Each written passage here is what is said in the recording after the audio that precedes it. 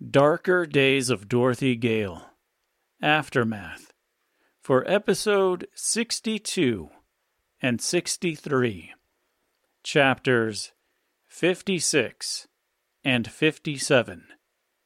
A Meeting with Royalty, Part 1, and Another Meeting with Royalty. Welcome back to yet another Aftermath episode. This time for 2 whole chapters. I say it that way so this past week sounds bigger than it actually was. Unlike the Chad and Miles chapter, which ran closer to 45 minutes, and its subsequent Aftermath, which also ran about 45 minutes, this week's chapters come in closer to 15 minutes in total. And while these chapters are short and less emotional or impactful, that doesn't mean they are less important. These chapters further explore the roots of Tip's childhood. They detail some of Gracia's final days and set up for a mystery that will unravel for, hopefully, a fulfilling conclusion. In Chapter 56, A Meeting with Royalty, Part 1, we see that Tip and Gracia actually crossed paths when he was a child. We also see that he met Joseph as well. There's not much to say about this chapter in general. It's more like a flashback in Lost or something. We see that not everything is as it seems. Ooh. If you're interested in the timeline of events and don't want to go and sift through old episodes or anything, I'll go ahead and fill you in. I'm totally doing this for your benefit, mind you. Definitely not because I'm trying to fill time for 2 admittedly short and maybe even a little bit weak chapters. Nope. All for you. In year 20, Reginald shows up and attacks Melinda. Tip is conceived this year and is born this year. Also, he is sold to Mombi this year. In year 30, at the age of 10, Tip meets Gracia and Joseph. That's this chapter. Obviously. This is also the same year that Tip creates Pumpkin Jack and the Tree Horse.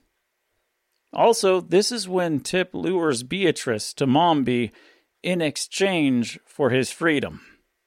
Fast forward all the way to the year 198. We see Tip and company arriving in Nitvis. Tip has a strange, ghostly, or haunting encounter in the house they take refuge in for the night. They also fight some monsters, including a Cerberus. Moving further into 198, Tip and Jack show up in Anastasius, where they kill some marauders and save some kids. Fast forward yet again, all the way to the year 216. Tip and Jack show up in Il Dayed, where they meet up with Reginald, Tip's unknown father. He saves Ugolio, who then kills himself by running into an ice storm. This is all just hours before the Cataclysm. And that, of course, brings us to still 216, meeting Gracia after the Cataclysm. So he meets Gracia at the age of 10, goes on a long series of adventures, and meets her again at the age of 196. Keep in mind, he still looks like a 10-year-old boy. You know what? That timeline thing, it really wasn't so bad. Let's do one for Gracia while we're at it. Gracia, and of course her sisters, are born in the year 0.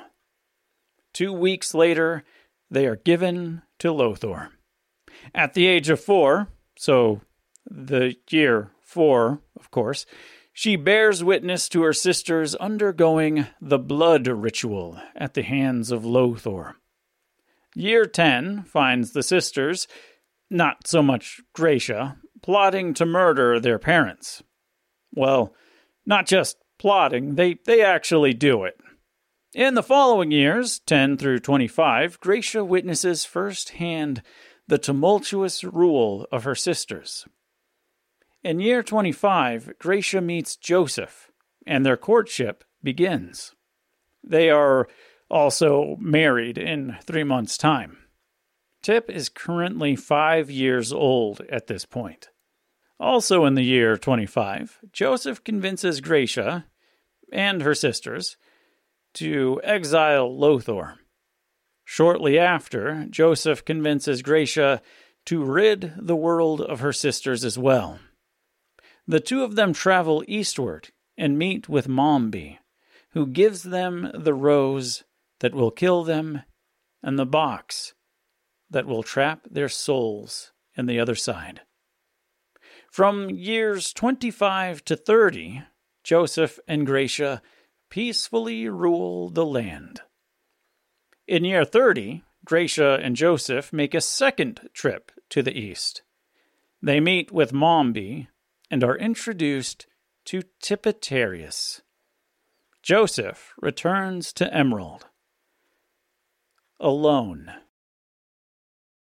And so, as the story goes, so many years later, in the year 216, Tipitarius is reintroduced to Gracia, as she has returned from the darkness of the other side.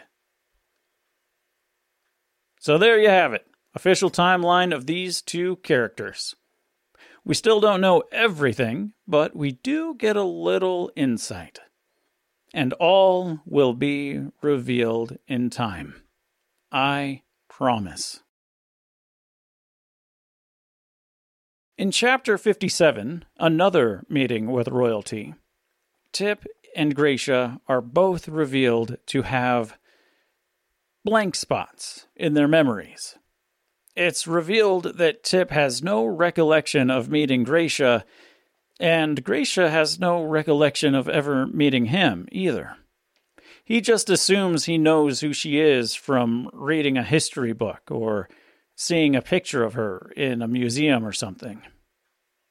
Gracia also mentions Joseph suggesting a second meeting with Mombi, though she can't remember why he would suggest such a thing, and doesn't know why she would ever agree to meet with her again. As we know now, the first meeting with Mombi would have been when Tip was only 5, and there's no mention of her meeting with him. The second time, however, must have been for some unknown reason, but resulted in the two of them crossing paths with each other, no less. Okay. You know what? I realize this is a super tangled mess of a timeline.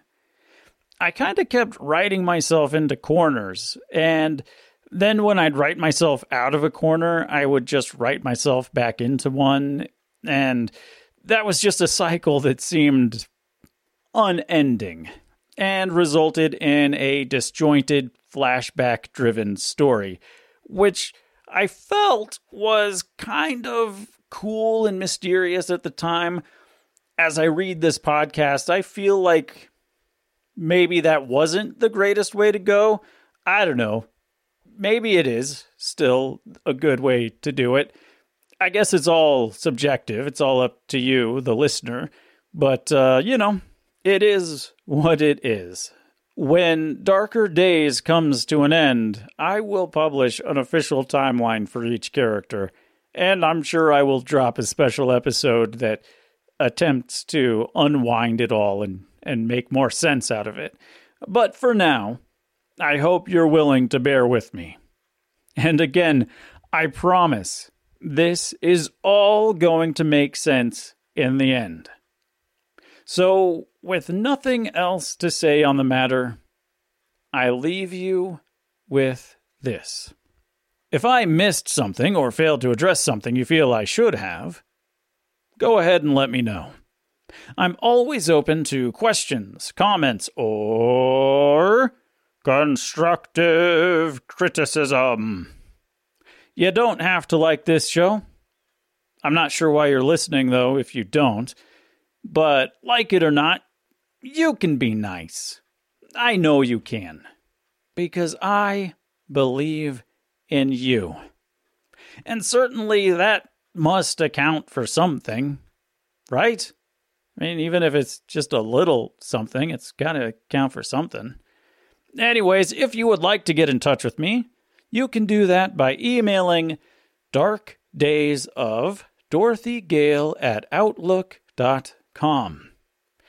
There's no more Twitter for this guy. Or X, I guess, if that's what you feel like calling it these days. But you can still find me on the old TikTok, where it's at DarkDorothyG. Alternately, I appear on TikTok, Instagram, and that silly Threads thing under the identity of @TheOrdinarySun. That's SUN. The Instagram feed actually has a lot of fun Dark Days themed artwork, and so does the Dark Days TikTok account, if you're interested. And of course, if social media isn't your jam, there's always the official Dark Days website, ddofdg.com, which of course does not stand for Dark Days of Dollar General. You can also find links to t-shirts and stickers and stuff there as well. And if you were a fan of all that Dante stuff I did back in part 2, well, you're in luck because I've compiled a list of all my favorite Dante's Inferno resources. I've got links and brief summaries and reviews of each place, so go ahead and check that out on the website as well.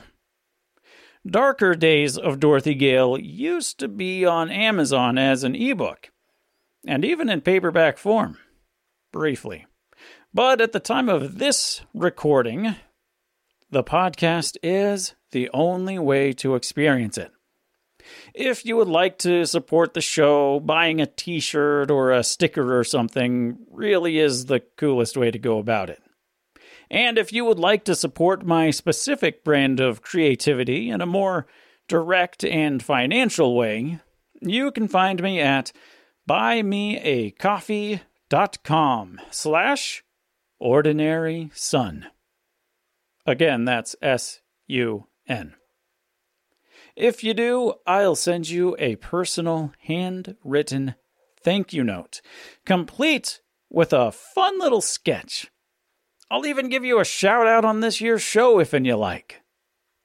And if you don't want to donate to this cause, that's fine too. Times be tough, they be, and I'm happy to do this either way. So come back next time for Chapter 58, The River Crossing. Thanks for listening.